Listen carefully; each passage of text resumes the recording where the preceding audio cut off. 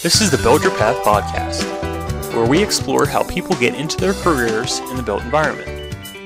Today's episode kicks off our Women in Construction Week series with guest Kayleen McCabe. Kayleen is a former DIY network star and current skilled trades advocate, and sat down with us to discuss the importance of bringing in women to the workforce. Welcome on into the Build Your Path podcast. I am your host, Matthew Pine. And to help kick off WIC Week, which is Women in Construction Week, we have with us the president of MCCEI, Jennifer Sproul. Hi, Matt. Thanks for having me. Hey, Jen. Thanks for joining. And our guest today is a contractor and skilled trades advocate, Kayleen McCabe. Hi, friends. Thanks so much for having me today. Absolutely. Glad to have you. So, Kayleen, if you don't mind just giving our audience an introduction, who you are and what you do. So, Kayleen McCabe, I'm a contractor. I live in Colorado. And I feel pretty fortunate that I've been able to spend some of my time in the construction trades doing television shows, both behind the scenes and then with my own show. But really where my passion is getting students encouraged to work in the trades, or even their parents. Gosh, are you breathing? Come join us. There's some really great careers and opportunities. So that's me in a nutshell. I love that. Are you breathing? I always say that there is a place for literally everybody in the construction industry. Genuinely. I completely agree with you. Cool. All right. Well, so speaking of the construction industry, how did you get to where you are now? Like, what pathway did you follow?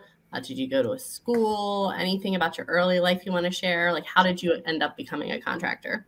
Sure. Well, I think I kind of fell into it. And that's why I'm so passionate about encouraging students to take advantage of the opportunities around them. Like, there's education all over the place, but I fell into construction backwards, meaning that I was a good student in high school. I went to college for one semester, but that was not for me. I was the secretary of the Mystery Science Theater 3000 Club of Colorado in high school or college, so don't be jealous. I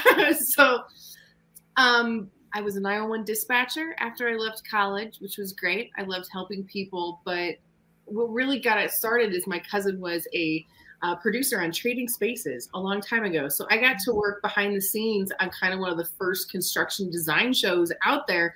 And that's where I fell in love with it. I'm like, get out of town. Wait, I get to work with my hands, get dirty and gross, and then walk away, and it's something pretty. So that's kind of how I fell into construction. And now I've just stuck with it. I'll never know enough. I mean, at this point, I want my driver or my CDL license. I want to weld. It's never ending, which is so much fun. That's pretty cool. So you clearly have a lot of passion for skilled trades. I think that's come through so far. Why do you think skilled trades are so crucial to the built environment?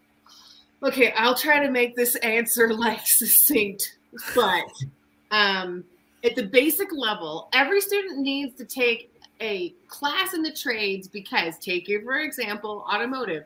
Take an automotive class. Are y'all going to become mechanics? No, but everybody's probably going to drive a car. Should you learn a piece of construction class? Yes. Should you all become contractors?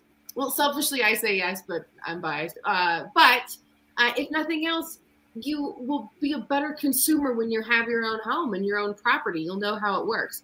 And then also at a basic level, I believe that if students had the opportunity to learn something in the trades, especially in an earlier year, they're connected back to the reality. You can't hold a phone and use a saw at the same time, so there's a lot of moving pieces behind why I'm so passionate. And it doesn't always have to do with the awesome career and great pay associated with these opportunities. Awesome. So you've talked a little bit about, being falling into this and not having the education prior to being in the industry. What do you think the education system can do to show young women a career path in construction? Well, I think it kind of goes universally. The industry and employers drop the ball for a hot second on showing the pathway to success, where you see college education. It's like, go to high school, go to college, get a career, which is not how it actually is. Statistically, we know that it's not 4 years. There's a lot of There's calculations going on. But industry is starting to get better to show that, look, you might start off as a laborer. By the way, I highly recommend that because that's how you know how all the moving pieces and parts work when then you eventually you're superintendent.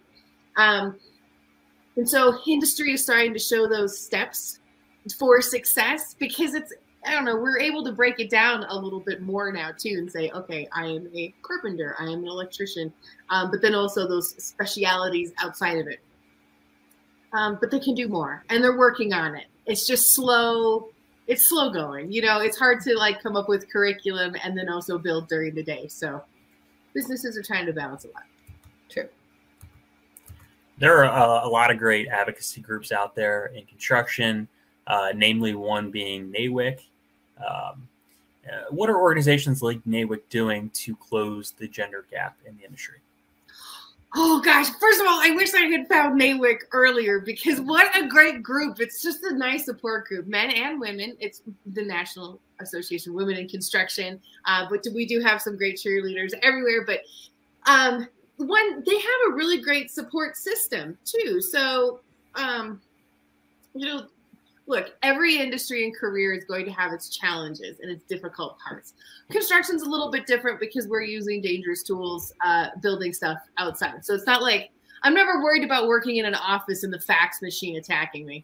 And so having groups like NAWIC or other associations, just so you can talk to friends, there's kind of common ground. So they're really great about fostering that opportunity. But then, oh gosh, they have such fun, like, summer camps that I get to be a counselor at 1 year, hopefully many years to come, for young girls. And so, you know, fostering that idea, especially during the summertime where they learn carpentry and safety and electric and pipe bending. And at the end of the week, they get to drive a giant piece of machinery. And how cool is it that NAWIC is responsible for the first time these young ladies are driving something? It's not a car, it's a dump truck. Like, it's awesome. So NAWIC is really creative. They're Block Kids program as well, focusing on the younger folks, but they're awesome. Among many, a lot of groups now are saying like, oh, you know, let's celebrate this industry. We're artists. We're artists with hammers and saws and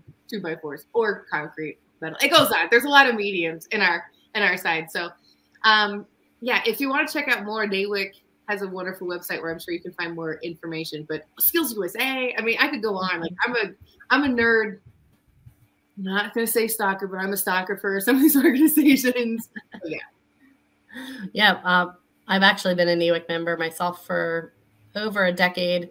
And we actually have a Camp NAWIC that MCCI supports here in Baltimore too. It's the best. My daughter got to participate in it for the first time last year. She was finally old enough. It was really awesome to see my tiny little, at the time, 11-year-old, you know, working a hammer. And she considers herself an artist. So to see like her brain realize that, oh, wow, like soldering pipe, actually, she made artwork and it's in her room and it's really cool to see that. So I appreciate you giving us some props there for Camp NAWIC. We love it. Yeah, heck yeah. I'm a huge fan. I want to go back in time. I would have been a camper for sure. Same. For way too long. So switching gears a bit back to the industry. What are some ways that like construction firms could better support the women that are their employees and make sure that they not just recruit them and bring them into the industry, but they actually retain them and support them on their career paths? Okay, this is a challenging question for me because, just because I had some recent interactions thinking about being a female in the industry. I've never really talked about it because, like, I'm a craft professional.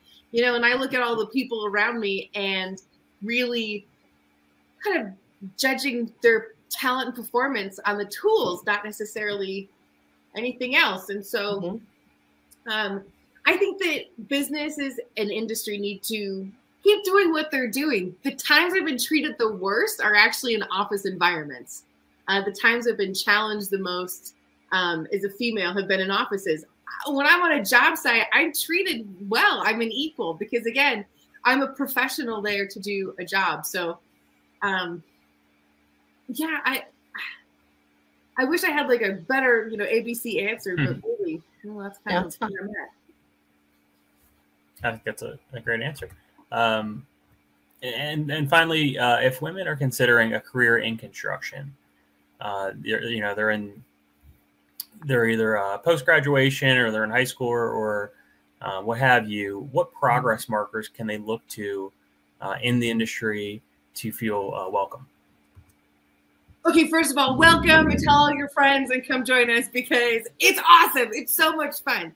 But I'm going to say that make sure that your employer offers continuing education. There are a lot of things to learn in this industry. I've been in it professionally for 20 years, and I'm still constantly learning things. It'll never stop. And so find an employer that will encourage that. And then as far as benchmarkers, gosh, because not everybody wants the same path. Not everybody wants to become superintendent or project manager because like me, I don't want those jobs. That means I take the tools out of my hands and computers sometimes are so boring. I mean, it's great to get to talk to you all, but it's not my jam. So sitting down with your employer and talking about what are the opportunities in this particular arena. Do you want to be a business owner? Well, there are places you can go. And that's also where having a membership in NAWIC and networking with that is great because those mentorship opportunities and sounding out your career as you go is really critical. I mean,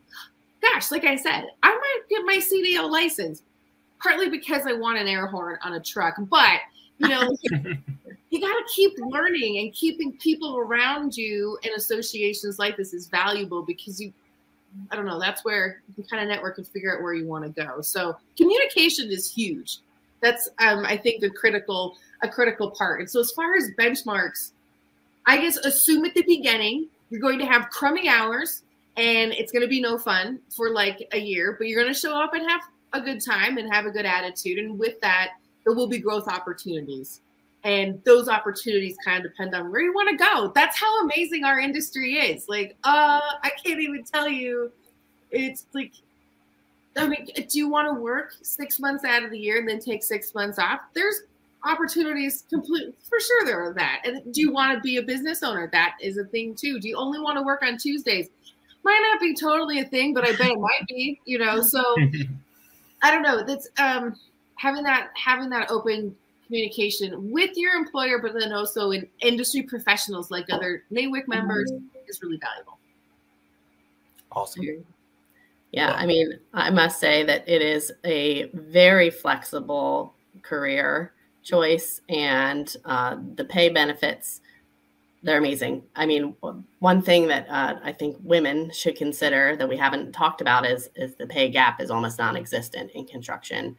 I think it's like 98 cents to a dollar for women versus men, whereas the average pay gap is like 80 cents to a dollar or something like that.